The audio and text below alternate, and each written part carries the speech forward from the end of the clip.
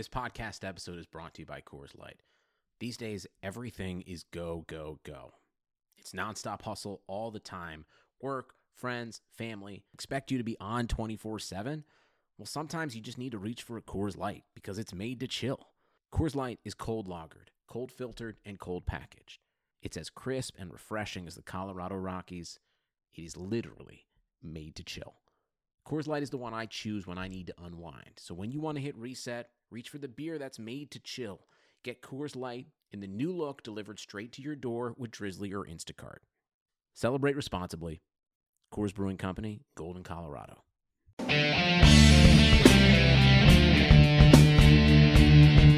You're listening to the Raider Cody Podcast, the official podcast of RaidersBeat.com.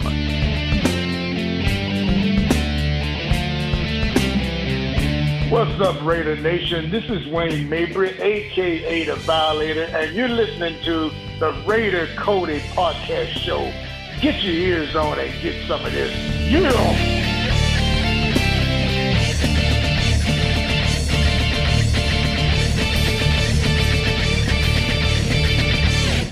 What's up, Raider Nation? Another week here on the podcast. Things are rolling smooth. What's going on, Chris? Cody, Raider Nation, what's going on, man? Ready to dive into some Raiders talk, bro? Yeah, as usual, man. I'm excited, dude.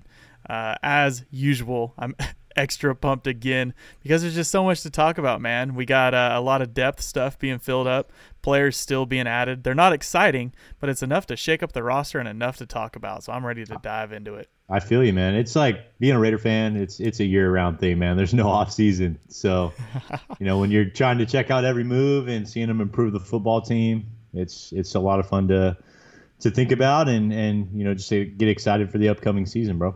There we go. And two things for you listeners. We launched the Raider Cody Foundation, so make sure you're following us on Twitter at FoundationRCP. Doing some good things. We got the package. Getting ready to go out to the first family here anytime this week. Also, keep the Feller family in your prayers for us. And also, we're adding back our phone call session. I know I got you guys out of your groove by taking a few weeks off, but we're opening it back up.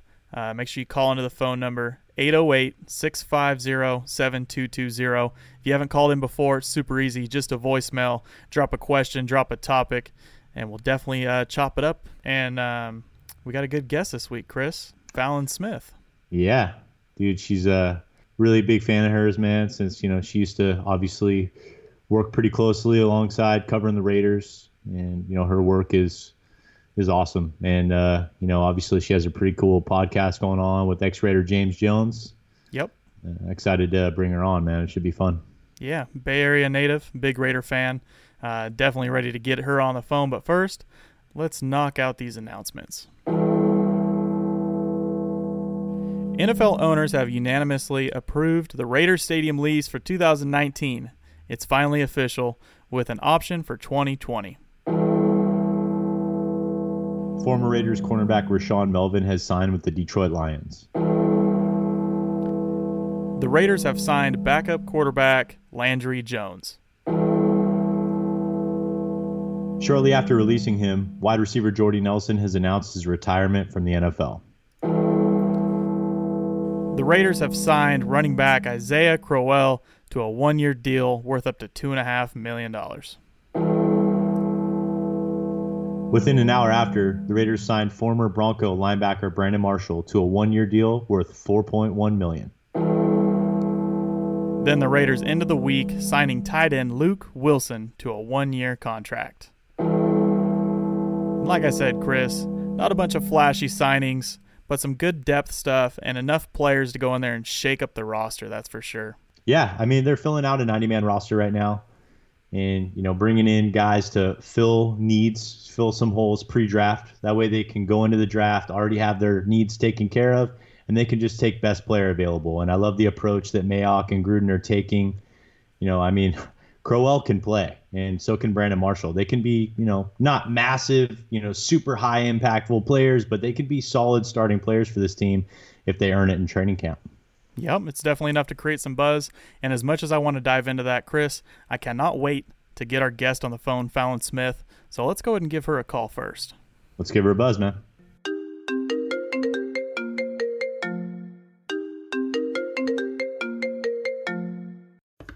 All right, so we got special guest on the phone, Fallon Smith, who is one of my favorite sports anchors and reporters coming out of the Bay Area. And thanks for coming on, Fallon. How are you doing? Oh, thanks for having me. I know I'm out of the Bay Area, but actually I'm technically right now out of Columbia, Missouri. Oh, there we go. I don't know if you knew that. Okay. Did you not know that? Well, we know your husband's the coach over there, right? Yeah, he coaches for the Mizzou basketball team. He's one of the coaches. He's not the head coach. But so I made the move to Columbia, Missouri because, a long distance marriage was just not feasible. So Nope. so I'm here in Columbia, Missouri for the last, 10, 11 months since I left NBC Sports Bay Area. So, yeah.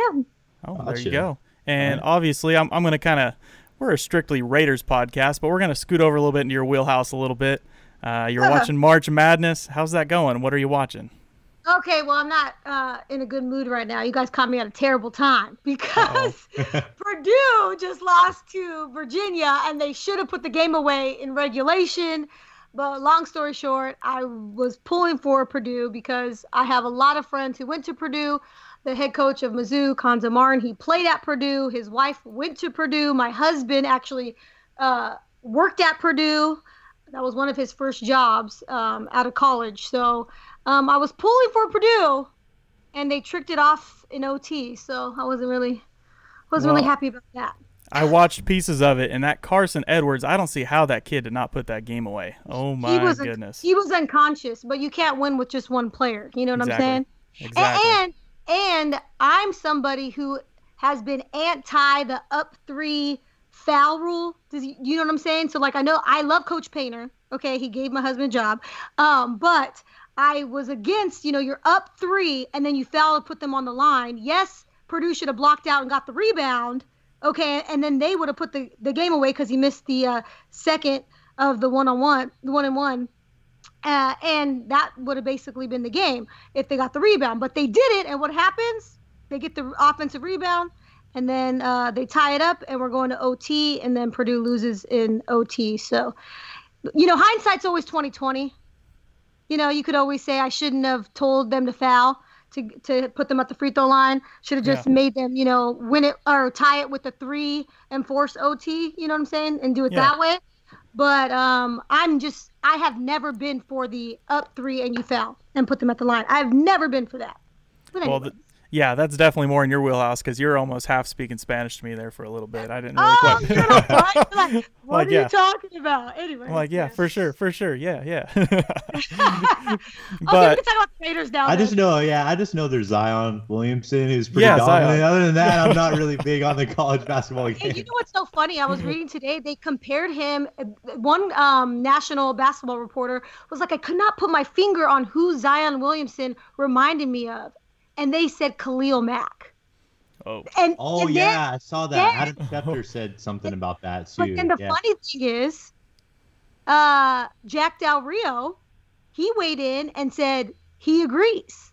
Wow. And that was really funny because obviously he coached Khalil Mack. So can we draft him as defensive end for the Raiders? He's going to the Knicks first overall. Yep.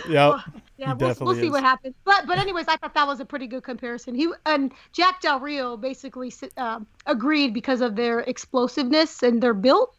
And believe it or not, though, Zion has 30 more pounds on him than Khalil Mack does.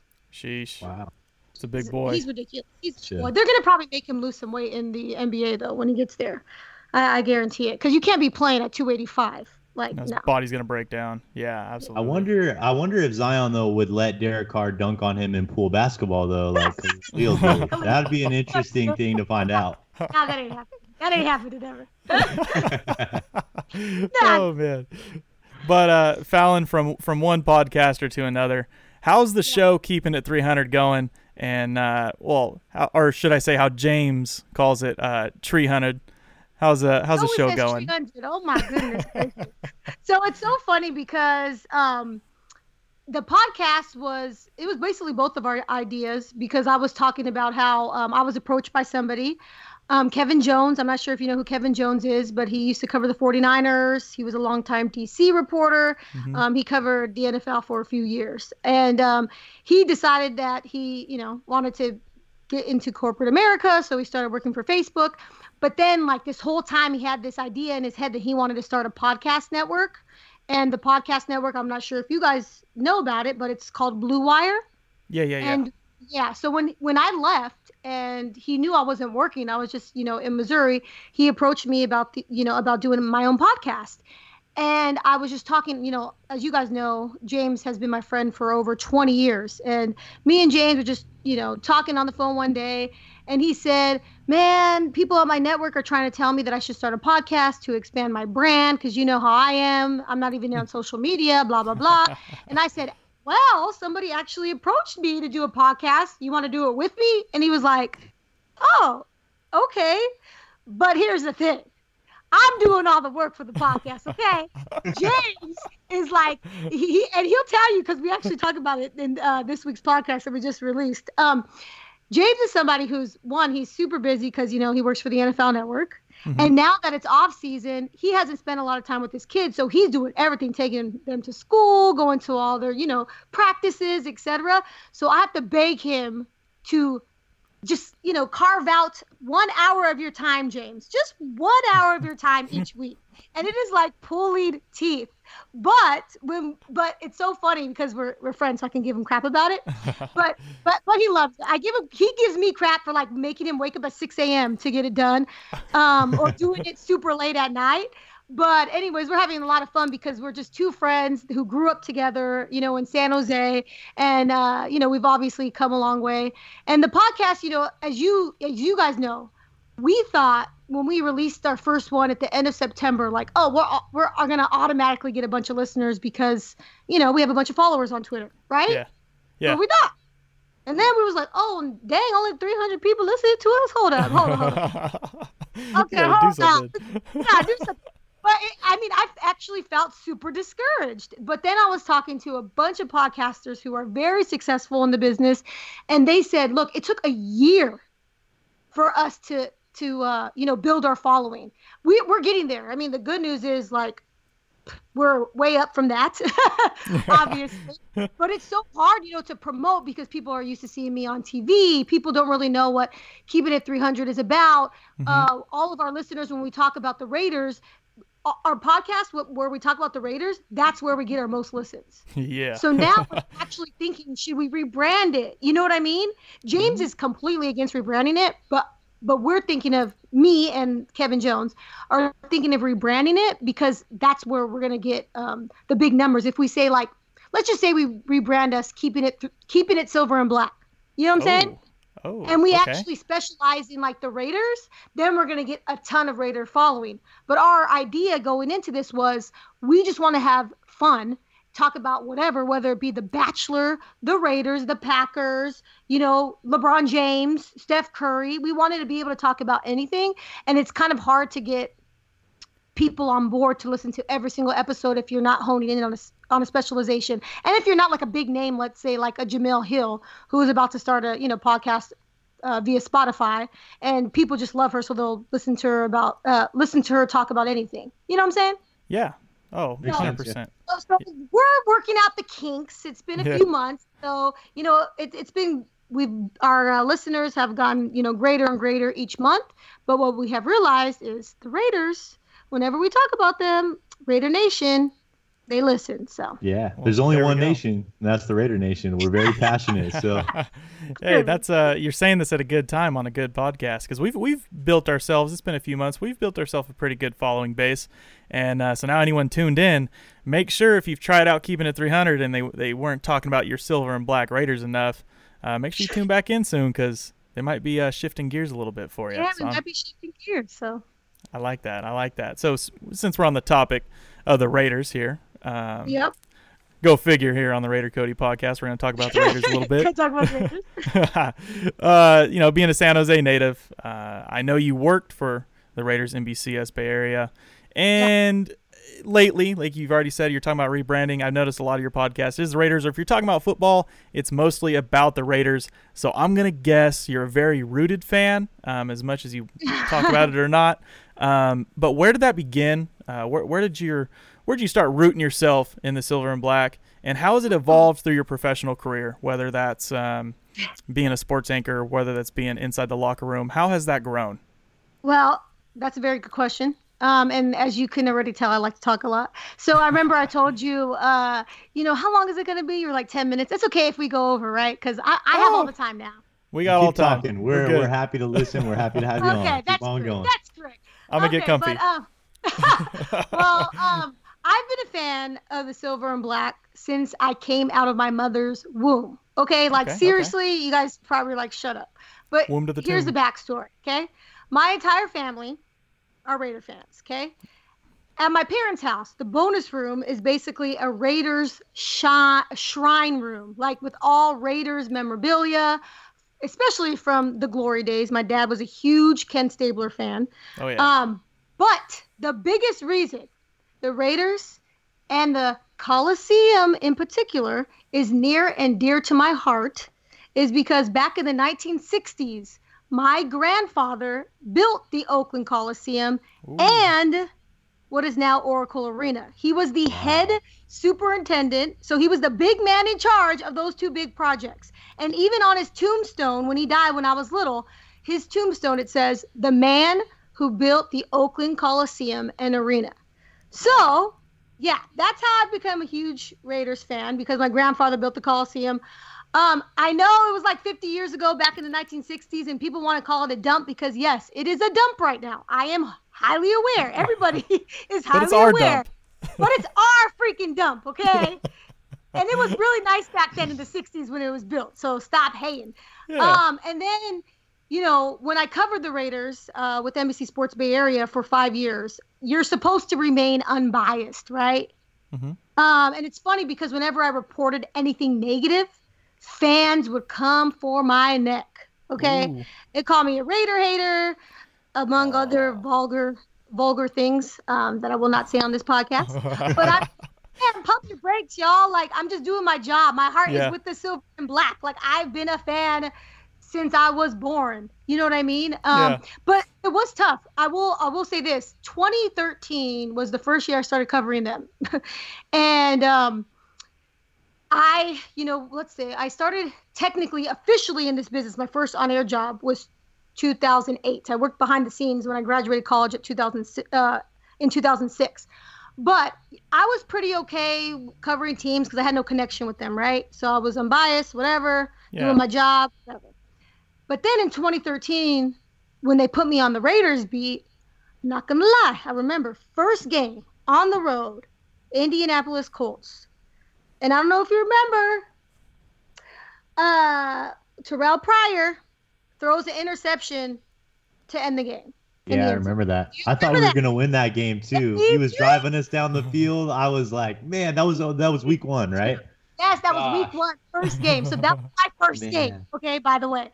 Now, I'm in the press box, and you know how they always say if you've been in a press box, there's no cheering in the press box, right? And I wasn't cheering, but my point was it was my first real game covering the Raiders, and you don't understand. Every Sunday when I watch the Raiders, I'm a psycho, right, at home. Oh yeah. But now that I'm covering the team, I could not sit still in the chair. Like Scott Bair was like, Fallon, stop it. Or like, Fallon, chill out. I remember him being like, girl, like looking at me all crazy because I didn't know how to like control my emotions in that environment.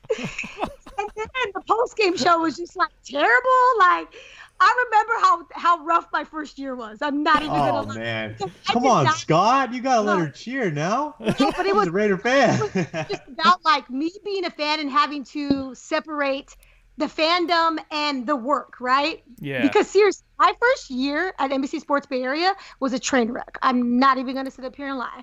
I was thrown into the fire with no guidance, and at the same time, I'm a Raiders fan, and they're terrible. You know what I'm saying? Yeah. So it was just so hard, and I'm supposed to be getting players out of the locker room every single game after they lose. You know, it was tough. But anyway, so that's I guess the story of, being a Raiders fan and covering the team. And now I've learned, obviously, after that first year, like girl, act like you've been here before. I definitely, grew and learned how to do my job. And that's when the fans came and started hating on me because I was actually doing my job. And unfortunately, Raider fans, they were trash. So, dude, I don't blame. Yeah, no. We're as positive. We're as positive as it gets. And if we even make one comment at times, it's like we're being super negative and we get heat for it. So we can understand when you have to be unbiased at times as a reporter, a writer, or just covering the team. Man, I can't imagine. But I just can't get past it. Your grandfather, your family helped build the Oakland Coliseum and Oracle Arena. Like, there has been so much history at those two sports venues. That is amazing. Obviously, Super Bowls for the Raiders and the Warriors, obviously, the last few years have been tremendous. So that's got to be so special. And obviously, they're both going to be moving on from those venues. But, man, that's I had no idea. And I'm so glad that you shared that with us. Hey, but guess what? That means you don't listen to my podcast because I mentioned it on my podcast. Okay. Just so you know. Hey, real quick now. Cody swamps me. Okay, I have to prep hours and hours for this, and then I got to play with my kids and make my wife happy. Okay, and I work too, to pay the mortgage. Cody doesn't care about that much. No. It goes podcast, Cody, then Chris's life. That's how it works here. I'm swamped here. I'm swamped. Okay, I'll give you a pass. Okay. All right, cool. I get a pass now. Hey, you keeping it silver and black though. I'm gonna tune in every week or every month whenever you launch it. If we relaunch it, yeah. I have to convince James. I'm telling you, he's giving me so much crap every time I bring it up. No, we're not doing it. No. I'm like, oh my God, James. Oh, I did listen to the one that you had Derek Carr on. I think last year, right? Like a few weeks into the season. Yeah, I think you had Derek on. He was like one of our first guests. Yeah. Oh, okay. No, that was really good. And he was in his car. He was in his car. I remember actually before we started, it kept like cutting off, and we kept having to hang up on him. And then he was going underneath the tunnel. Like I was like, "Oh, Derek, Jesus!" So I was like, "I didn't know you were gonna put us on speakerphone in your car, like after practice. Like this sounds like trash." But what's so funny? Everybody listens because it's Derek Carr, so they don't care. Yeah, I don't remember you guys having any issues, so I clearly didn't notice. I'm glad. It's called editing. Yeah, there you go. So I wanted to ask you, so this past season, obviously there's some national narratives going on regarding Derek Carr. Lee Smith, he set the record straight, in an interview that he requested everyone to come and listen to what he had to say. And, he basically, said, hey, he's our leader. We love him. We respect him. But as someone that's been in that locker room, up close and personal with this football team, can you talk about Derek and his, influence on the team, his leadership, and the type of impact, positive or negative, he has in that locker room? The thing is, Derek Carr is the epitome of what a leader is. Yeah. And I was telling you before this podcast, you have to buy into his style, though, right? Mm-hmm. He is a talker. He is someone who talks the talk, but he also leads by example, right? He's one of the first person at the facility. He's one of the last to leave. He is in the playbook constantly, and the thing is, how do I put this? Because I remember I was talking to Donald Penn about this before, and James, okay, because James is going to vouch for him. James calls him Baby A-Rod. The thing about Derek, he is so nice, and some people question, is this genuine, right? Because he is such a good dude. He says, I love you, man. I love you, bro. I love you. To the media, he even says, I love you guys. But it's because he's a man of God, and he's really strong in his faith, and that's just how he is and walks every single day in his faith. And some people might not buy into that, if that makes sense. Especially when they're losing, right? Because these questions never were brought up until they were really losing. His first year, that didn't count, okay? When they started 0-10, that didn't count. He was a rookie. Yeah. But I'm saying, like, after the 2016 season, now everybody's questioning him in 2017. You know what I mean? It's like, what? Derek is a leader, but it's because he's so nice. Sometimes you want to shake him. He does not curse. He got mad when someone said he said the word damn, like quoted him wrong. He said, I said dang. He got mad about that. I remember that. You know what I'm saying? Yes. Yeah. I don't remember. I think it might have been Levi or one of the I don't want to call it Levi. I love Levi. But it was one of the beat writers. They were like, oh, my bad. All right. I didn't know.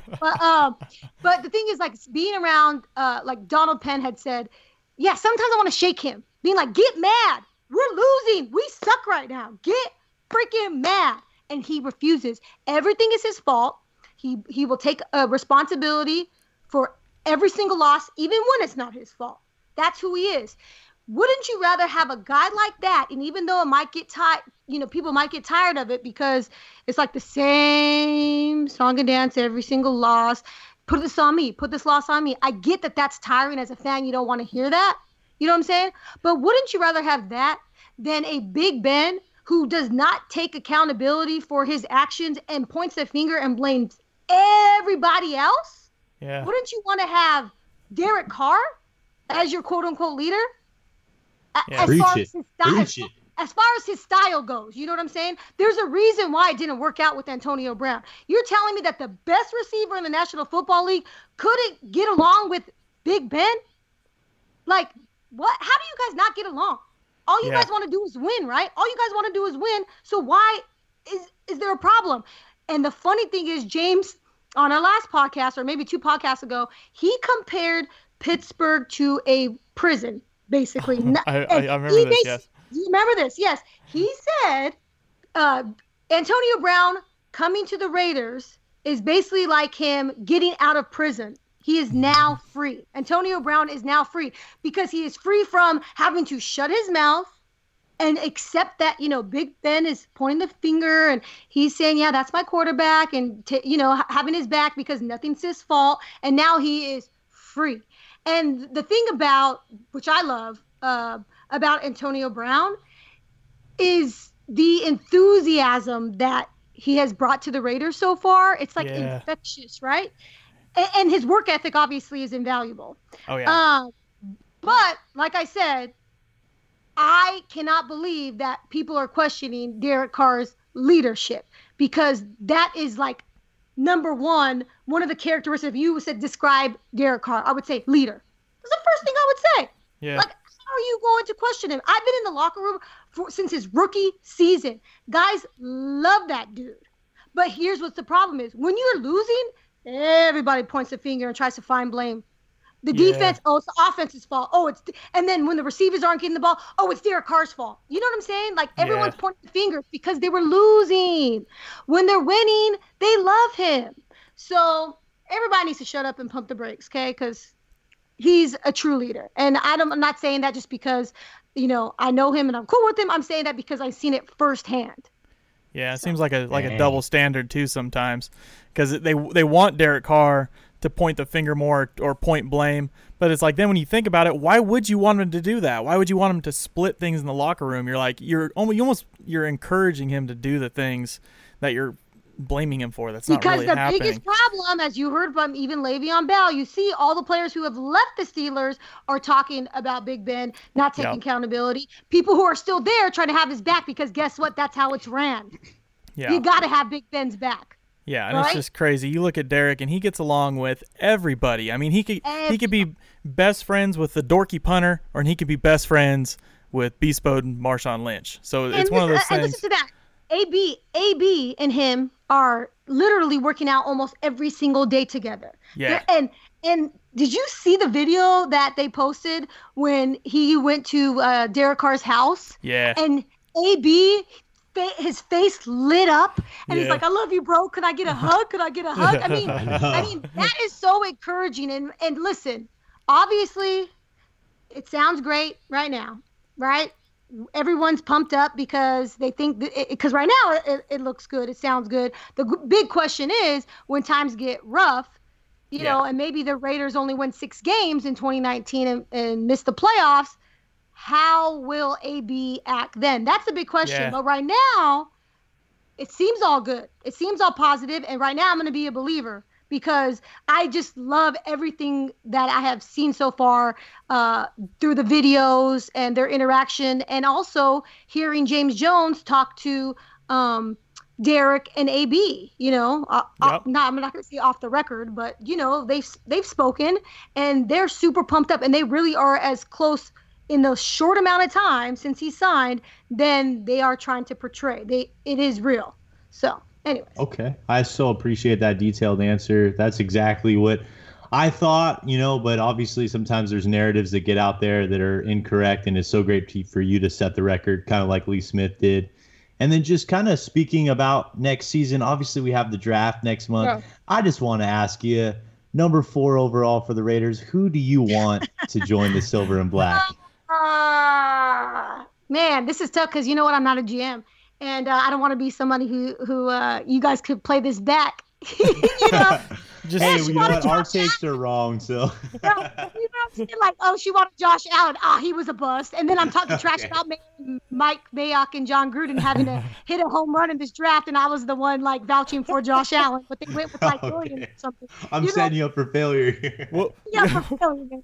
We'll open up the back door for you. It's okay. Well, we all know. Here, this is what I'm gonna say. The Raiders need an edge rusher. That is not breaking news. That is not breaking news.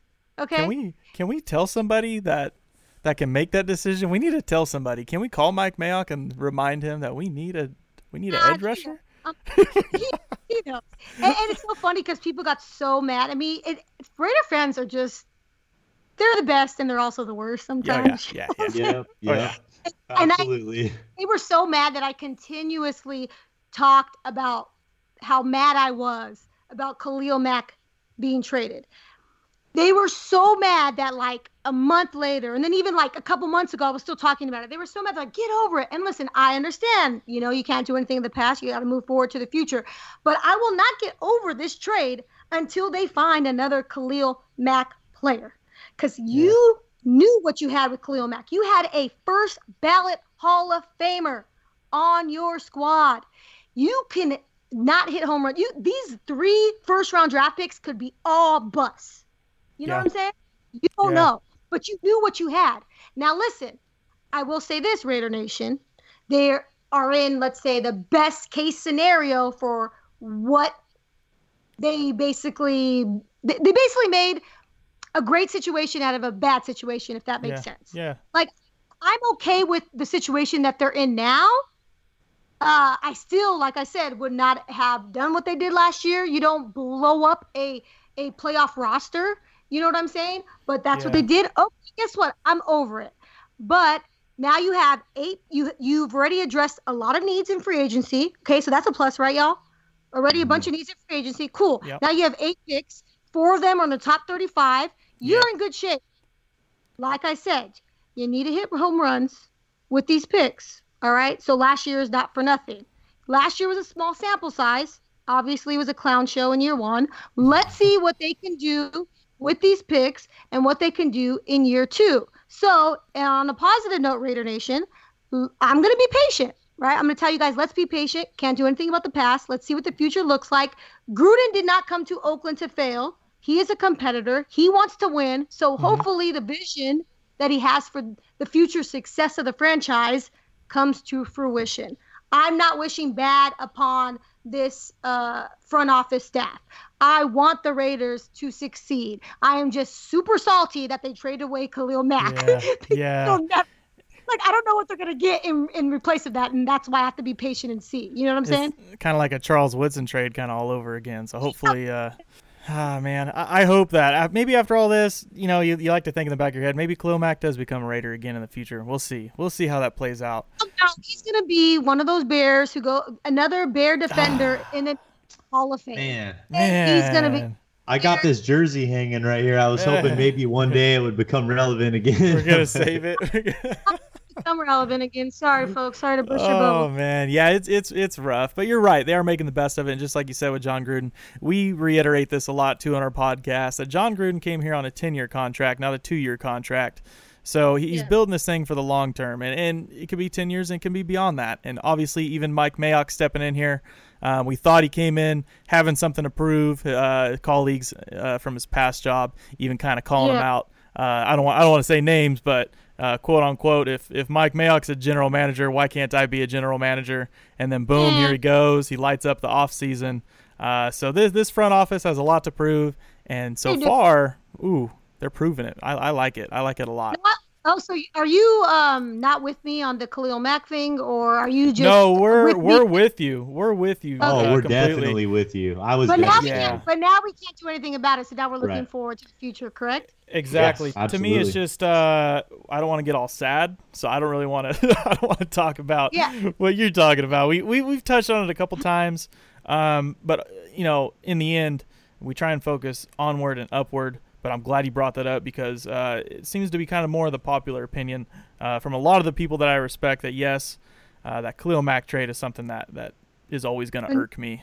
Yeah, but now they have the cap space in the draft capital, and they wouldn't have that if they didn't trade Khalil, Amari, blah blah blah. yeah. No, I get that, but I will say this: when talking about the general manager, I felt so bad for Reggie when John Gruden was hired because everybody knew that wasn't going to work.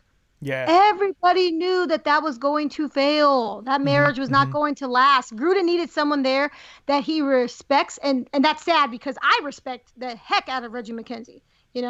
But he obviously didn't. He needed someone who he respects, he trusts to make decisions. And let's be real, Reggie had zero say on anything that went down last year. Yeah, So I agree. Mayock comes in. He's a guy who obviously Gruden, respects and trusts, or he wouldn't have hired him. And Mayock, what I like about Mayock, he's a no nonsense kind of guy, and he will go toe-to-toe, battle with Gruden on personnel decisions, which I think the Raiders need. I think that's a very good thing because you cannot have John Gruden making all the personnel decisions. His track record is not good, okay? Especially when it comes to the draft. Yeah. So I don't have to bring out the numbers and how it was in Tampa Bay, blah, blah, blah. But his track record ain't good when it comes to drafting players. So I am hoping that Mayock, is a guy who makes some smart decisions, and they also have other, scouts and stuff that could help him out and make some good decisions as well. So we'll see. I mean, 4 of the top 35 picks. I know. Good shape right there. You're in good shape right there. I'm not going to you're know right. what to do with myself on April 25th. Yeah. There's going to be so much action going on. It's I know. crazy. And what sucks in all the other freaking drafts, I'm like sitting there in the Raiders at Alameda at their headquarters, and I'm like waiting, and there's one player, and then then we do a whole show on this one freaking player.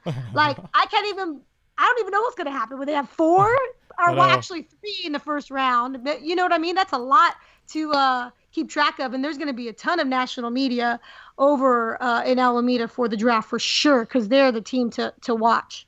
Oh, yeah. Absolutely. And I love what you said, too, about Mayock. I think John Gruden probably would have given a first-round pick for Antonio Brown, but I kind of, in a way, even though I'm not in the facility, I think it was Mayock that got AB for the 3rd and the 5th, that type of value, that discipline.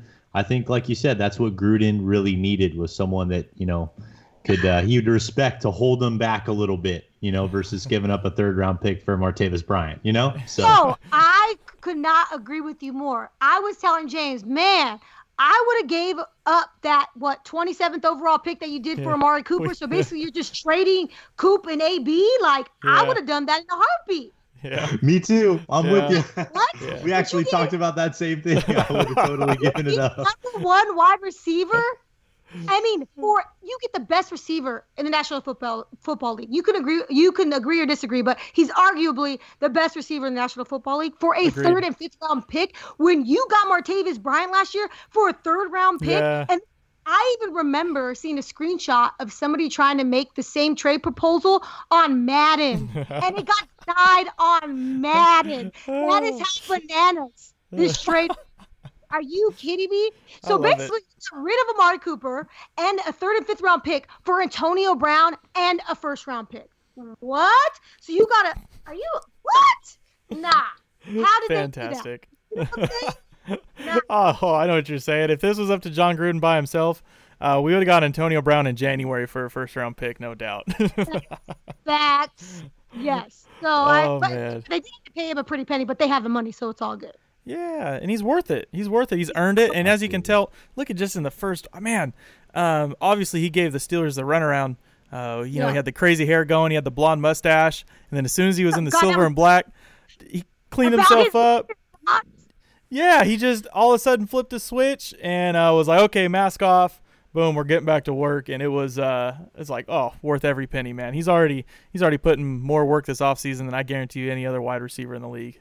And the thing is about Antonio Brown, and I'm sure you've already spoke about this on your podcast. I mean, he's about to be 31 years old. Everyone's like, oh my God, what? He's about to be 31. Why are you guys so high on this guy? One, because you're getting him for a 3rd and 5th round pick.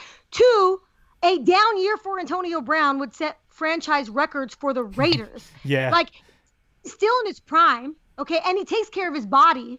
Yeah. I feel he still has at least 3 solid years left at playing at a high level. Agreed. Like, I think he could play 30 till he's 35 years old. Yeah, and if he's he seems so dead set on going after Jerry Rice and his records. I fully expect a Jerry Rice into his career. But he has to. But the thing is, he has to play for how many more years? He has a lot of catching up to do. That means he has to play until he's like 38 or something. We'll take it. Well, he can. Yeah, I mean, fine with that. He can.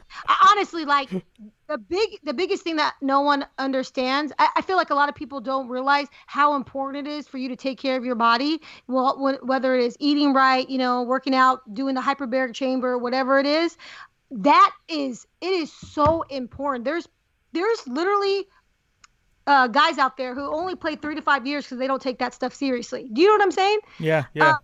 And I know because my husband is a health freak, okay? I mean, but you can extend your career by just eating right, taking care of your body, and he is about that. He is a personal chef. And he travels with him, yeah. It's crazy. He posts everything he eats from breakfast, lunch, dinner, his snacks, and that is all clean eating. And I will never call him Mr. Big Chest, but quinoa, because that is so. Yeah, quinoa. Where did that even? I can't even. What is that?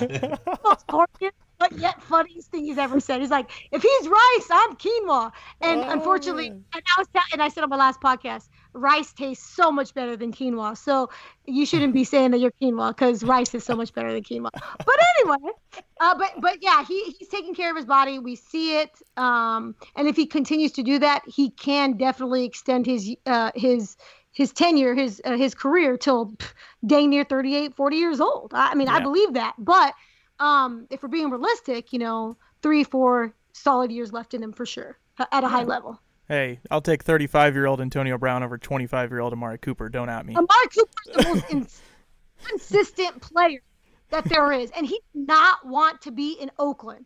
No, like that's the thing. So I mean, you can't. He was like Mr. He was not on the hands team. He was on the no hands team. He was dropping balls left and right. But the thing is, I think it's just because, honestly, he did not want to be in Oakland. Because as we see now in Dallas, he's a completely different person. He's smiling. He's saying more than 4 freaking words to the reporters. Are you kidding me? Like, who is this guy? And he is putting up good numbers. Great. Good for him. I wish him nothing but the best. That's awesome. Yeah. But the thing is, he did not want to be in Oakland. And I've heard from multiple people who have played with him that he was soft. You say anything bad about him, or you know what I'm saying? He just wasn't about. He's a soft player. So, I hope, like I said, I don't want to talk trash about Amari. I wish him nothing but the best. That's just what I heard from the people who played with him. So anyway. I believe it. I believe 100%. Yeah. And I mean, even in some of... You guys probably think, Dane, did you have a drink before this? No, it's all good. I was going to keep going. I was actually going to say, in some of Amari Cooper's best moments as a Raider, Derek Carr's go-to guy was Michael Crabtree. He was the guy at the end of the game, a guy that he trusted to catch the football in contested situations with high pressure. He went to Crab, not Coop. So, I mean, I feel you. You're preaching it. Crab was on the all hands team. Oh, absolutely. Crabtree was my boy. I was disappointed with that. I know that. But the thing is, when you're losing, the thing about Crab, that reason why they let him go, it's just the he didn't fit the culture of the locker room. You know what I mean? And the thing is, he was such a diva. We could have, as a media, reported him every single week because you're supposed to talk to the media once a week. He did not. Oh, that's crazy. He did not. Last year with the Raiders, he would not talk to us. And guess what? And guess why? Because they were losing. When the Raiders were winning, he would do it. When the Raiders were winning, he was a team player. When the Raiders were losing, guess what? He was not. That's he was crazy. not. He quit on the team. He quit on the team. I was going to say, I remember the end of that season. He was shutting down. He was pulling himself out of games. Yeah, that's crazy. Yep. That is crazy. So, but, hey, at least we turned the page. We got a new chapter here going. And we don't tolerate that. You don't even make it through the season now on this John Gruden roster. As you can see, cough, cough, Bruce Irvin. Stuff like that. They don't stick around. They don't stick around. But Fallon, I really appreciate you coming on here with us tonight. I appreciate the extra effort. Don't think you were Chatty Cathy, because we love that stuff. We love getting on guests that love to just blow the mic up with us, and it was good stuff. For any fans here or any listeners that haven't tuned into your podcast, where can we find it? Oh man, you can find it everywhere, wherever you listen to your podcast. Keeping It 300 is on iTunes, Spotify, Art19, and a bunch of other stuff, but I think those are the top 3 where people listen to podcasts. So just search Blue Wire and all the Blue Wire podcasts will come up, or just search Keeping It 300 and we should come up. So we put it out once a week. Unfortunately, we are not as consistent as we would like to be. We try to put them out every Wednesday, or at least by Thursday. So that's the plan. But yes, Keep It at 300 with James Jones and Fallon Smith. Make sure you go and subscribe. And rate us and write a review. Y'all know how important that is as well. Yeah, there we go. While you're writing their review, go ahead and write our review if you haven't either. I got you. And I'll make sure to retweet this and all this stuff so people can listen to my crazy self. But yeah. Cool. We appreciate the love, Fallon. Like I said, thank you again for coming on, and we'll probably see you on Twitter. Yeah, thanks for having me on. Thank you, Fallon. It was an honor. Appreciate you. Yes, have a good night. Bam, that was a really big interview right there with Fallon Smith. What'd you think about it, Chris? That was great. She's obviously, following the team. She knows a ton about the Raiders and, grew up a fan, as we talked about. That was really cool to hear her story about her grandfather and, the Oakland Coliseum and Oracle Arena, and then just having a, spitball Raiders conversation. It was fun to be a part of. Yeah, it was cool to get her off air, off the cameras, offer even her own podcast, and get the biased Fallon Smith on here, the diehard Raider fan, get on here and mash it up a little bit with us. Who she truly is, man. That's who she truly is. She bleeds silver and black, clearly. So it was good stuff. But we had some exciting stuff happen this week, Chris. Not necessarily big splashes, but enough to shake up our roster. And first, I want to talk about our running back group. They're still on the hinge. Marshawn Lynch. I believe Mike Mayock even came out in an interview and said, we're not going to know until after the draft, whatever's going to happen. We have currently on the roster Chris Warren, the preseason hero, the preseason MVP Hall of Famer, Chris Warren, DeAndre Washington, Jalen Richard. Still on the hinges was Doug Martin. We thought he could possibly return, but then we go out and we snag Isaiah Crowell, which in my opinion has had character concerns. I'm not going to go in too deep with it. Google will suffice for that.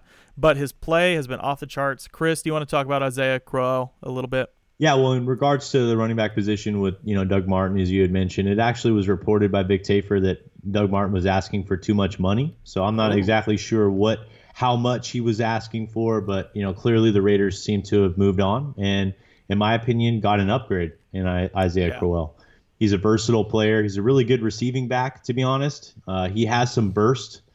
He had a huge, he had three good games last year when he got some opportunities, and then he completely roasted Denver. He had over 230 total yards between rushing and receiving.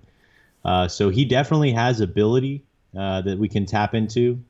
Is he Bo Jackson? No, he's not. But in terms of kind of filling a need right now that the Raiders have, which I believe they had one, we talked about in previous podcasts, what's a position to watch. And, you and I both spoke about a veteran running back that we thought would be signed. They obviously tried to get Le'Veon Bell. That didn't work out. But I think adding Crowell checks a box, gives us a guy to start until we go into the draft, where I do think that there's a good chance that we'll snag a running back to add to that room. We'll try to progress Chris Warren. And then obviously Jalen Richard already has a role on this team that is a little different than the standard running back, but is still very effective nonetheless. Yeah, absolutely. I kind of consider him our poor man's Napoleon Kaufman, so we'll see how it turns out. But in my opinion, running back is still a position we got to watch the rest of the offseason. Whether you're looking out for Marshawn Lynch to come back, I'm one of those guys, or whether you're looking for a big splash running back in the draft. We've had our eye on a couple, of course. Jacobs has been at the top of everyone's draft boards. If we go with a first-round running back, Chris, you and I are both we've been on the Miles Sanders bandwagon here. Yeah, and I honestly, not even high-profile first round, I think the Raiders, if they somehow get back into the third round, which that could happen via day one trade if they trade back from 4 to 6 or 4 to whatever, or just if they gets to the third round and they want to trade up into the third round again, I think there could be a money running back there, like a Miles Sanders, a David Montgomery, someone that they could legitimately, could compete with Crowell for the starting position. Obviously, we bring Marshawn Lynch back. We all love number 24. He's a bull, man. He's a beast.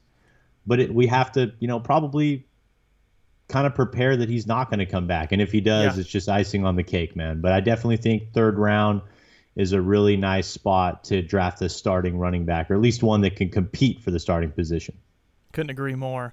And then one other position that we've sort of buttoned up, and I think maybe buttoned up enough to where we don't see it as a complete need at all going into the draft, but if someone falls in our lap, awesome. That'd be the linebacker. Of course, last week we talked about Vontaze Burfict coming in, and we thought kind of that rounded out our linebacker room. But then, of course, we came in with a splash midweek, grabbed Brandon Marshall coming from Denver. He's a Las Vegas native, so he, of course, wanted to play for the Las Vegas Raiders eventually, but he only signed a 1-year deal, only locking him in basically into Oakland. So I expect a fired-up Brandon Marshall coming in. This prove-it deal is going to be much more than just a prove-it deal to Brandon Marshall. This is going to be, hey, man, you want to come home and play for the Raiders, then you need to show up and show out, and then maybe we'll give you a legitimate contract extension. And in my opinion, his play's been there. Of course, there's been, as of late, his one knock that I'm hearing is some of his missed tackles. I haven't dug into that much myself, but definitely for me, it's just the injury concern. You keep this guy on the field, you let him get in a groove, you let him get consistent.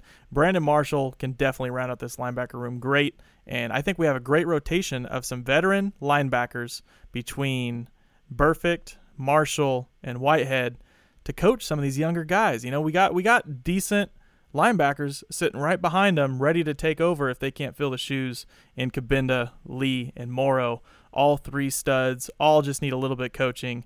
Could be interesting. Chris, how do you see this room shaking up? How do you see the starting lineup next year?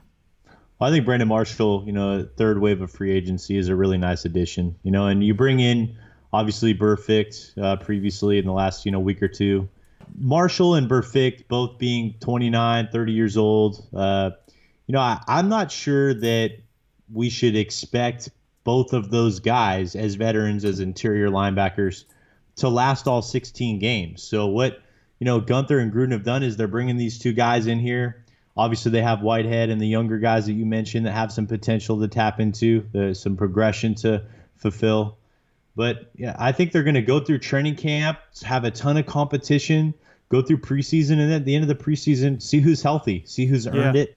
And then, they peg having Marshall and Burfict in there with major roles on the interior linebacker position. They both have experience playing Will. I know Brandon Marshall has an extensive experience playing Mike. Burfict has played some Mike, more Will than anything, but I think they can both play with Whitehead, and we'll just see who's the starter. You could start them all 3 if you're in a certain package, or other than that, just see which 2 are playing the best if they're in nickel. And then, who's healthy. When you look at guys that are as old as Marshall and Burfict are, and that as physical of a position as linebacker is, it's kind of unrealistic to think that they'll both last all 16 games. So if one happens to go down, they'll have the depth there to where we're not starting a guy that, they're not comfortable with playing a tremendous amount of snaps, who can't get them lined up correctly. Because in this day and age, if your linebackers or whoever's controlling your defense and you're not communicating, getting lined up correctly, they're going to eat you alive, because there's fast, speedy guys in our division that are incredible in space. So you got to be lined up and on the same page. And I think whoever's on the field between those 2, combined with Whitehead and the rest of the defense, can do just that. Yeah, not even just those 2. I think between all 6 of the linebackers we have enough to deploy a nice rotation to fit our need at linebacker finally. Of course, if a stud falls to us, I could see him being added to that room. I think we got enough talent in there finally to say, okay, linebacker we can chill on. We don't gotta focus on one early in the draft. Like I was hoping like a Devin White or Devin Bush, but you're never disappointed, know. Cody. You're Hey, disappointed. It could happen still. Yeah, you it never could. know. Man. You never know. But, never discount John Gruden. You never know. Yep, and I'm not counting on it by any means. But then we also had, after of course Jared Cook officially signed with the New Orleans Saints, one position that everyone is really highlighting is early round tight end. Now everyone's focused on tight end. Are the Raiders focused on tight end? We'll see. We'll see in the draft. But in the third wave of free agency, we wrapped up this week by signing tight end Luke Wilson, who was basically a Seahawk his entire career, played 5 or 6 years with Seattle, was very consistent, played that kind of backup tight end role. He came in, from what I remember, as very clutch in a lot of even the playoff games, that Wilson to Wilson connection. It was very nice whenever Luke Wilson was in there and healthy and playing well. Then he had 1 year stint in Detroit, which didn't end very well. If you're listening now and you plan to go look at Luke Wilson's stat line or his career stats, ignore last year. It was definitely a little bit maybe of a fluke. Things weren't clicking. Maybe he wasn't fully healthy type deal. But I see Luke Wilson as a guy that does have sure hands, but definitely comes in clutch as a blocker, kind of that all-around guy to add to the room. Chris, where do you see Luke Wilson squeezing in there? Well, you said it. I think the key there, the blocking ability, he has it. He has special teams value. Mm-hmm. And then I think Gruden and, obviously they brought in the Morton from the Jets. He's the new kind of offensive coordinator-ish under Gruden. I think he's called the senior offensive assistant. But, I think that whole offensive staff, they looked at Wilson and they said there might be some potential to tap into kind of like the connection he had with Russell Wilson. Maybe he can blossom a little bit as a pass catcher in this offense. But at the very least, we know that we have, we're adding competition. We're adding a guy that we can count on to block the man in front of him, be solid in the run game. And then, I'm sure that Bisaccia wouldn't complain with some solid special teams help. And that's what Luke Wilson gives us if he's on the roster come September. And, wrapping up the third wave of free agency, we've added a lot of players, and we've talked about them over the last few episodes. I'm going to give you a quick little recap here based off of additions in free agency. Plus, of course, we started this thing off with a trade for Antonio Brown. We added offensive tackle Trent Brown, wide receiver Tyrell Williams, running back Isaiah Crowell, backup quarterback Mike Glennon, another quarterback Landry Jones, offensive lineman Jordan Devey. Kind of see that guy as a cheaper John Feliciano type. Speedy wide receiver J.J. Nelson, tight end Luke Wilson. And on defense, we came in, added a stud safety LaMarcus Joyner, linebacker Vontaze Burfict, linebacker Brandon Marshall, safety Curtis Booby Riley, corner Nevin Lawson, and defensive end Josh Morrow. By looking at those additions, Chris, and off the top of your head from the roster last year, is there any still glaring need besides defensive end? Because that's no breaking news. We don't got to discuss that. Just like Fallon said, that's not breaking news. We know we need a defensive end. Who are you looking for? Me personally, I see slot receiver still as a need. Chris, what do you think about this roster, and what position do you have your eye on? Honestly, I'm looking at interior offensive line, particularly the guard position opposite Gabe Jackson. I think that's probably one that I'm not completely sold on at the moment. I thought Good had some good moments. You like that pun there? Man, that was terrible, Chris. But but there was some solid play there. But I really think that the Raiders need to look at who's available at the end of the first round and try to get one of these pretty good prospect interior offensive linemen that could probably come in and beat out Good, beat out Jordan Devey and, in that kind of competition there in training camp and earn a starting position. I think it's, a spot that we need to upgrade so we can just make sure that we're extra dominant in the run game next year and in pass protection for our quarterback. I think tight end is an option that it just kind of depends on who's available. I wouldn't want to reach for a tight end, but if one becomes available of extreme value, like if Fant or Hawkinson were to fall to them late in the first round, I think that's a no-brainer, and it would be a box to check. And then defensively, other than edge rusher, I would say that it'd be nice to add a safety and a corner in the draft.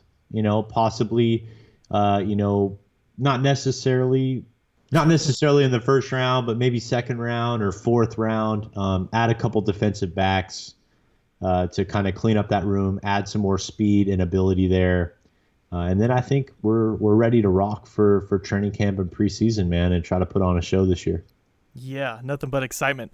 The next 3+ weeks, we're looking just to fill holes and take away that need in the draft, because we got 4 picks in the first round, and we don't want to skip on talent just to fill a need, which at this point, of course, I think we're still going for defensive end pretty heavily. But, man, nothing but excitement to look forward to here at Raider Nation. Make sure you stay tuned in. It's just getting started, man. It's just getting started. We're working our way towards the 2019 season. And I'll tell you one other big fella here that's excited and probably ready to get on the phone, blow some steam off a little bit. We got Kenny King here behind the scenes ready to get on. Chris, you ready to grab the king? I'm always ready for the king. Let's go. Let's get some real talk going.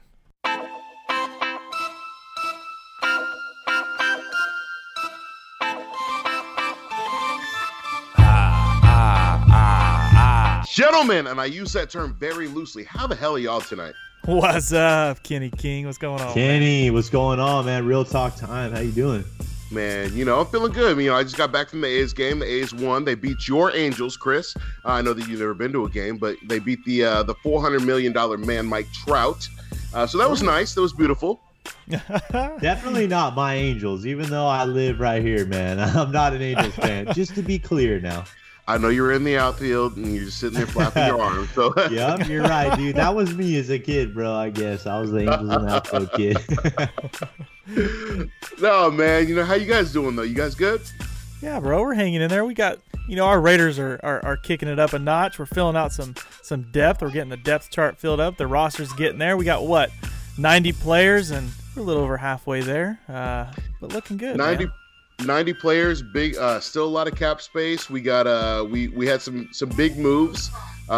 Raiders did cut Donald Penn, and then he just went on FS1 with Christine Leahy. Did you guys see the interview on that?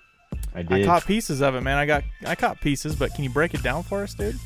Did you guys see the portion of the interview where he was talking about Marshawn giving up yards in a game? Yeah. Just to prove a point. Just to prove a point. Yeah. Hey, can I start this thing off? The clips that I caught of Donald Penn, I know Donald Penn. Did you see he had some rosy cheeks? He was pulled back a little bit. He was enjoying himself, I think, during that interview, huh? Yeah, he was definitely probably partaking in a little bit of that hen dog with Shannon Sharpe, because he definitely looked like he was having a good time. He might have just been trying to be funny, because the girl interviewing him, she's a pretty lady, dude. I think she used to work for Colin Cowherd, so maybe that's what was going on. DP, married man, wrong. But he's a married man. But hey, it didn't stop him before. So what? He is now clipping all of that out. No, we're leaving it. It's raw. This is raw, real talk here, man. We're going in it. I mean, hey. If I was Donald, I definitely would not astray from Dominique, but that's him. But whatever. So Donald Penn, he's obviously he's had his fair share of funny stories. Most notably the guy in the parking lot, and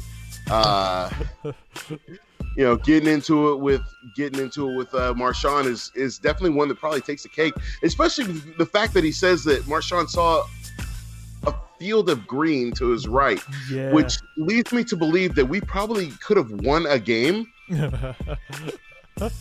And really just makes me wonder, what really went down? What happened?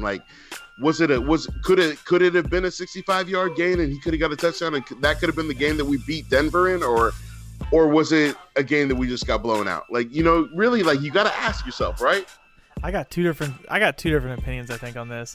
The first one is the immediate fan that doesn't really care about people's personalities. I'm like, come on, dude, win the football game, pick up some yards, get the first down, right? That's my first opinion. But then my second opinion is it's freaking Marshawn Lynch, dude. I mean, kind of, it's what we expected when you got him. I mean, a dude that runs hard, but dude that likes to play around a little bit and have fun playing football. So I don't know. I don't know. Man, I mean, dude, look, the one way, jobs are always on the line, right? But we don't know what the score in the game. The Raiders were winning comfortably, whatever. But I would have rather not heard that, you know, and I would have rather Donald Penn not said anything about it. I don't think Marshawn gives one. He could care less. Marshawn don't care. He don't care. That Donald talked about it. But just as a Raider fan, I care. I want the yards. I know we're working really hard in our game plan to get the yards. So, but it is just kind of a Marshawn thing to do. Like when he ran on the field in the Chiefs game and got thrown out or whatever. I mean, sometimes Marshawn's just going to do things. He's maybe a little crazy, but he's such a great dude, man. Does so much for the community. He's a beast mode. He worked hard for us overall, so I'm not going to be mad about it. And that's the thing is Marshawn is, we know who he is. We know the kind of player he is. We know that the kind of person he is and what he brings to the table, not only from the organizational aspect, but as a running back, like he's one of the best.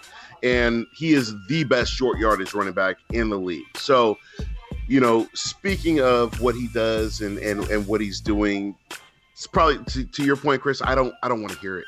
I don't want to hear about it. Yeah, exactly, dude. Better left unsaid for not sure. Not a fan of that one. Yeah, look, hey, it's like in Bad Boys 2 where he's like, let's take my mama's titties and put it in a little box and just tuck that away and throw it into the ocean. It's something we don't need to talk about. We would have never known. Had that interview not happened, we would have never known. Exactly. We might have thought that Marshawn just had the vision of Trent Richardson and just like to run into the back of his tackles. Oh, man. Hey, that was funny, though. I got to admit, I did get a chuckle on the interview for sure. But, yeah, Donald Penn was feeling himself, and he was coming off, a pretty hot week. A hot week out of Raiders headquarters, of course, let him go. So, of course. He was free to let loose, I think, in his own mind.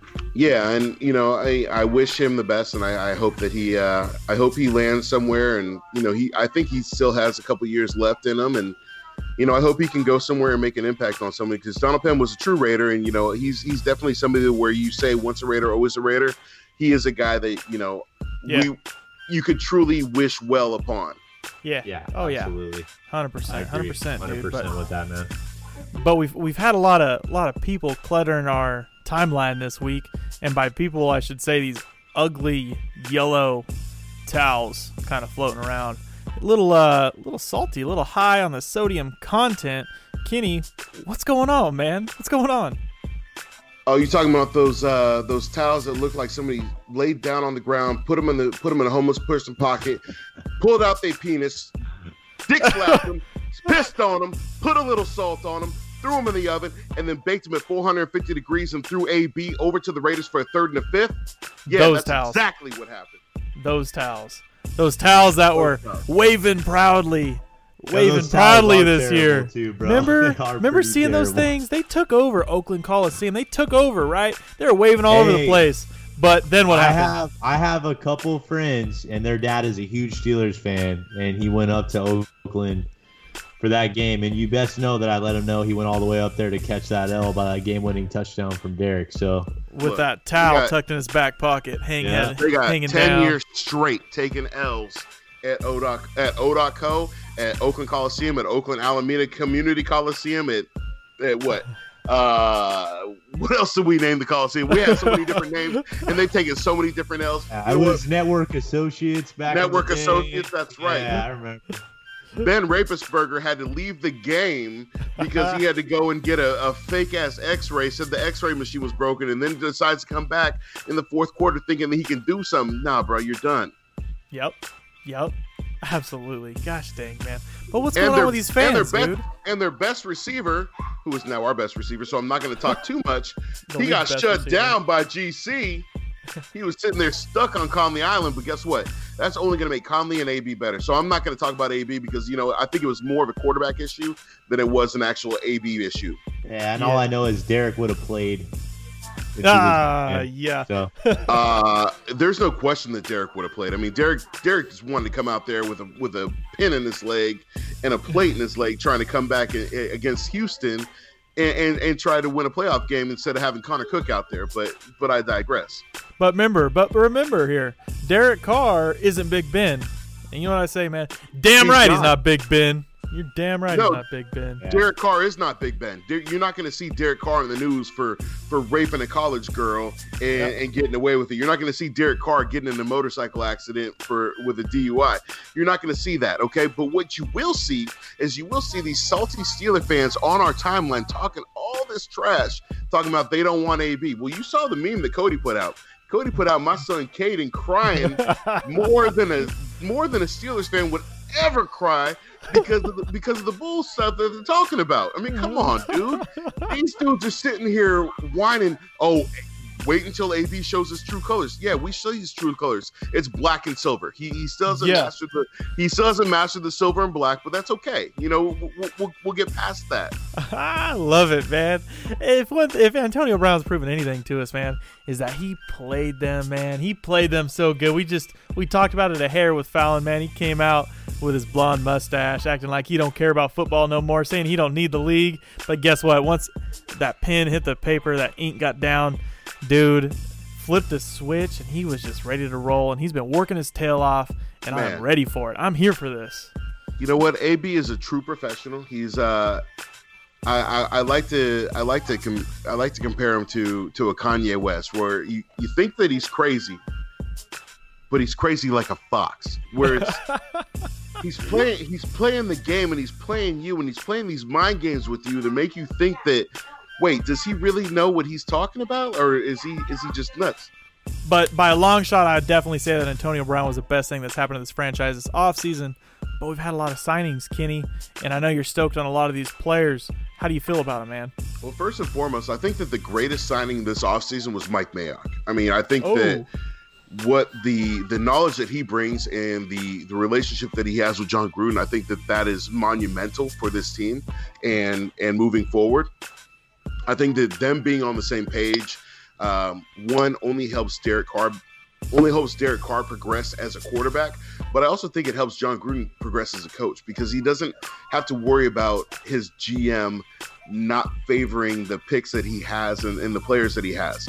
I think that now that he knows that he's got somebody who is an actual talent scout, who has been doing this job for 17 years and has been evaluating talent at a high level, just like John Gruden does, I think that it puts him in a prime position to be at his best. I think that, you know, with AB, obviously AB is the best signing that we've had in a long time. And Chris, Cody, we've all talked about this.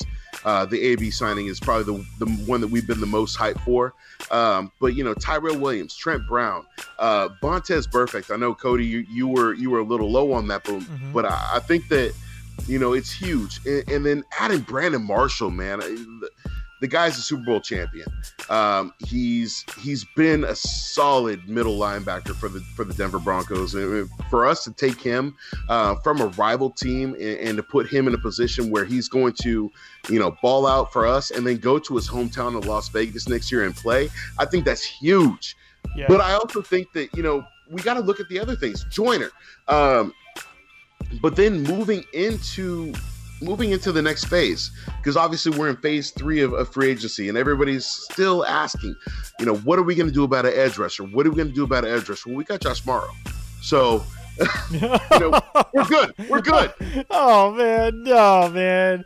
You know, I like Josh Morrow, but to peg him at defensive end, I don't know. No. Short yardage situations, though, Josh Morrow is going to be great. I mean, Duke can stop the run. Stop the run. No problem. You know what I'm saying? But what I think is, you know, come the middle of April, when Ziggy Ansah has his physical and he meets with his doctor, I think that he will be a Raider. And you know, you can mark my words right here. And you know, I've been putting a lot of things out there, putting a lot of sources, and a lot of times my sources are correct. And I think that Ziggy Ansah will be a Raider. You can put it, stamp it. This is a hot take, and I'm saying it. But I also think going into the draft, I think we look at these players and we look at the position that we're in. We have a great position to be great. Oh, yeah.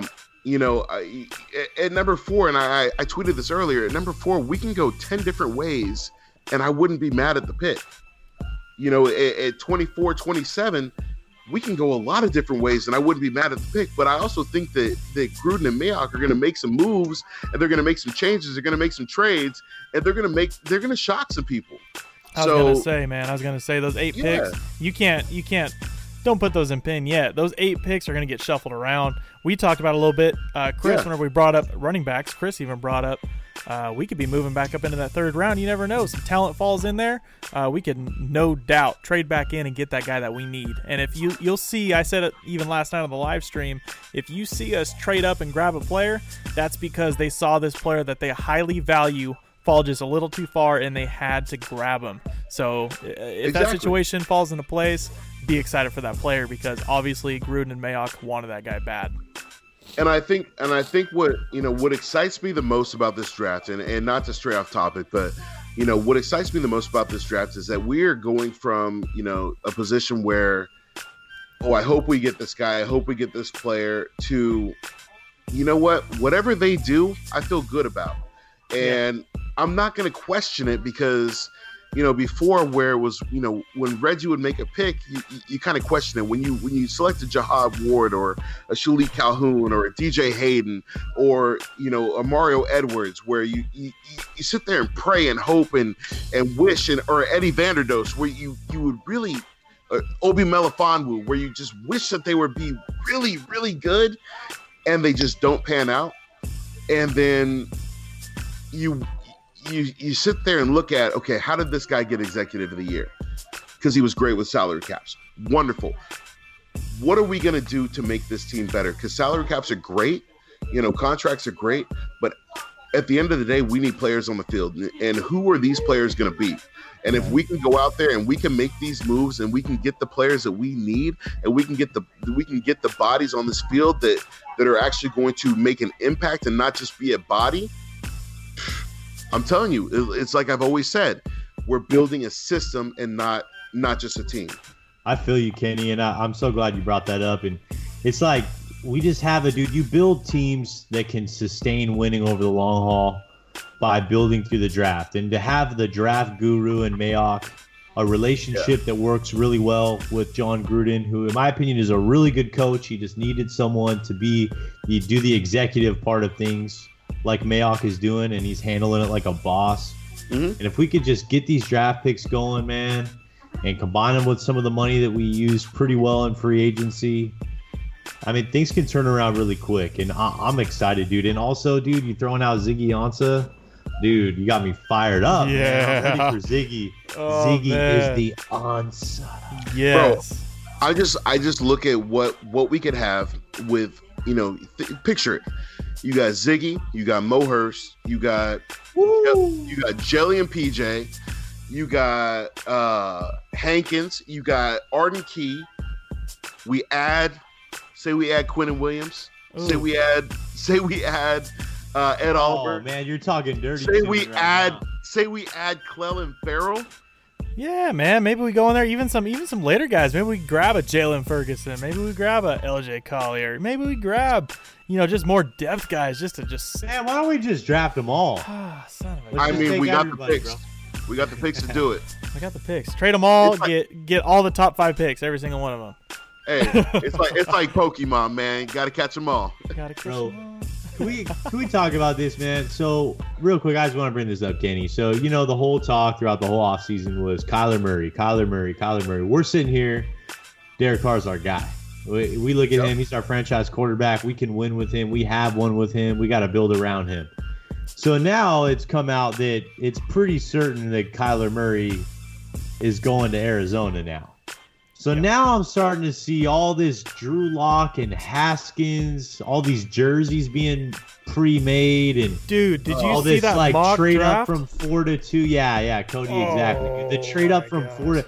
If we trade up from 4 to 2 to draft any quarterback, much less, in my opinion, the 3rd best quarterback in the draft, when we already have a quarterback, oh my gosh, dude, I'm gonna lose my mind, bro. So if we trade up to 2, it better be for Nick Bosa. That's all I'm saying. Yeah. Well, one, I don't think we should trade with the Niners at all, ever, point blank, period. But 2, let me. I gotta give a shout out. I gotta give a shout out to Rollick and Raider. I told him I'd give him a shout out, so let me give that shout out, and it actually goes hand in hand with the fact that he was the one that was making the jersey. So, I'm here for this. Yeah, I am here for this. So, dog, we're not trading up to take a quarterback. Like, I don't understand what people's vendetta against Derek Carr is, or is it the fact that he loves God? Because you know what, AB loves God too. So yeah, so obviously so AB can post call God and everything's good, but if Derek Carr is preaching a sermon on Sunday, then obviously he's a Jesus freak.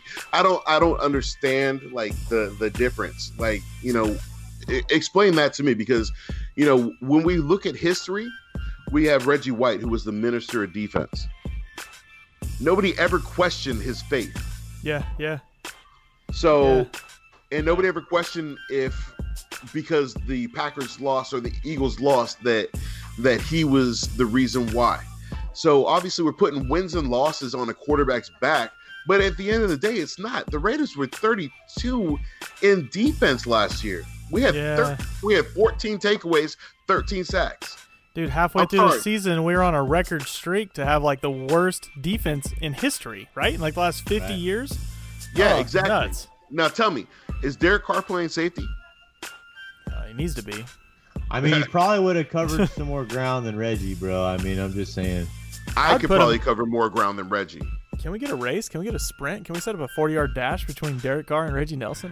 I'm here for this. I'm here for this. Can we set up Can we set up a 40-yard dash between Donald Penn and Reggie Nelson? Because I think Donald Penn could beat Reggie Nelson with the Liz Frank injury. Oh, yeah. I think Donald Penn could beat Reggie Nelson even after Marshawn knocked him on the ground. If I'm lining Donald Penn up against anybody, it's against that fan in the parking lot. Oh, dude, that was bad, dude. That was bad. I don't know what that fan was thinking, bro. As soon as Donald walked over there, he must have been like, this is a mistake. This is a mistake. Yeah, exactly. This is a huge mistake. Oh, man. I'll tell you what, Kenny, this was a definite good conversation. We got some good stuff accomplished. I'm glad we attacked those salty Steelers fans, but it ain't going to change nothing. We're still going to be battling them off on the timeline, dude. I'm telling you, they are. I don't know what their go-to is. We've talked about this, man. We have the same situation with Khalil Mack. Do you see us going after Chicago Bears fans and getting in their mentions and trying to tell them that Khalil Mack is overrated? No, not once. I think that I haven't even gone into one. I'm not talking to Chicago Bears fans and telling them that Khalil Mack is overrated, because he's not. Exactly. We recognize greatness. The things that Khalil Mack has done as a player, the things that he's done as a man. I don't think anybody should or would attack Khalil Mack. And if they do, then they're probably smoking crack. I'm not going in Dallas fans going in their mentions talking about Amari Cooper, and Amari Cooper is overrated. The guy led the league in drops for 2 years straight. So the fact that that they want to bring him on and talk about him, that's fine, but I'm still not going in your mentions talking about it. You know what? Yeah, I don't care. I'm not going to Carolina and talking about Bruce Irvin. Yeah, because we should. I'm just talking about Bruce on my timeline. Yeah. We got better things to do, man. We got to focus on our own team. We're having the most electrifying offseason in years. Yeah. And even though we're not being recognized by a lot of these outputs, we're having, by a lot of these outlets, we're having the most electrifying offseason in years. So you know what?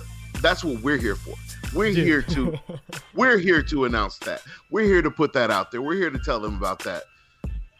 I'm here for that, man. And can you believe that top 5? Remember who put that out? Was it Bucky Brooks? Someone put out a top 5 acquisitions this offseason, and Antonio Brown didn't make the list. That just goes to prove this whole conversation how bogus the media is on top of the Steeler fans. They're trying to blow this whole thing under the bridge like it's no big deal, like the Raiders are not on the come up. We have the draft capital. We have the pieces.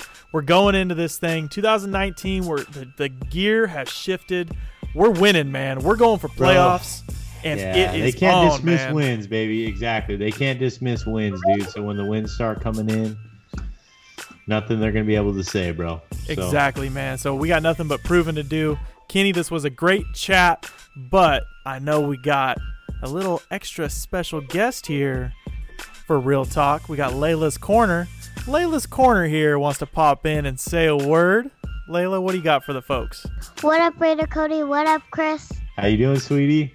I'm good, White Tiger. Yeah.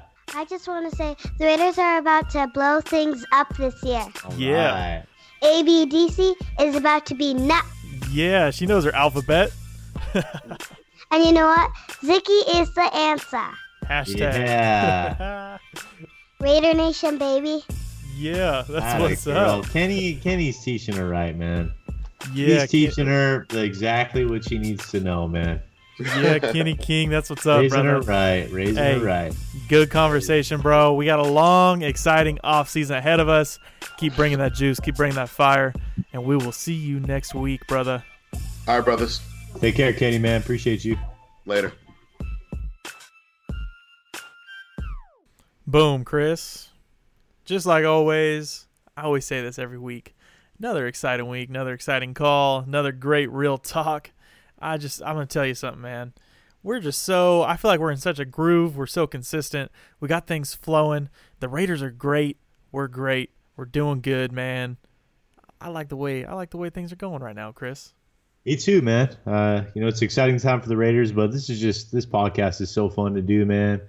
The Periscopes, interacting with other Raider fans, and then getting to talk Raiders with you. I appreciate you, Raider Nation, and I appreciate you, Cody, man. Thanks for everything you do, man. Everyone knows and understands Cody. Not only is he the host, but he spends so much of his time, which is valuable, producing the show, just so we can have some fun and talk Raiders, man. So, Cody, thank you, brother. I appreciate you, man. I appreciate you, Chris, man. It's not just about that. You're always there as soon as I got a question or I got something to talk about. You don't blink an eye. Sometimes you're busy, but it's all right, dude. We get things figured out. I couldn't do it if I didn't have Chris to talk to about it. I could tell you that much. As soon as something goes down, man, Chris is the go-to.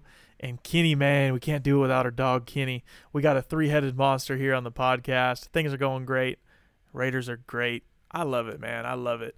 But coming off of that, make sure you're tuned in. Make sure you're following the foundation on Twitter, the new Raider Cody Foundation, at Foundation RCP.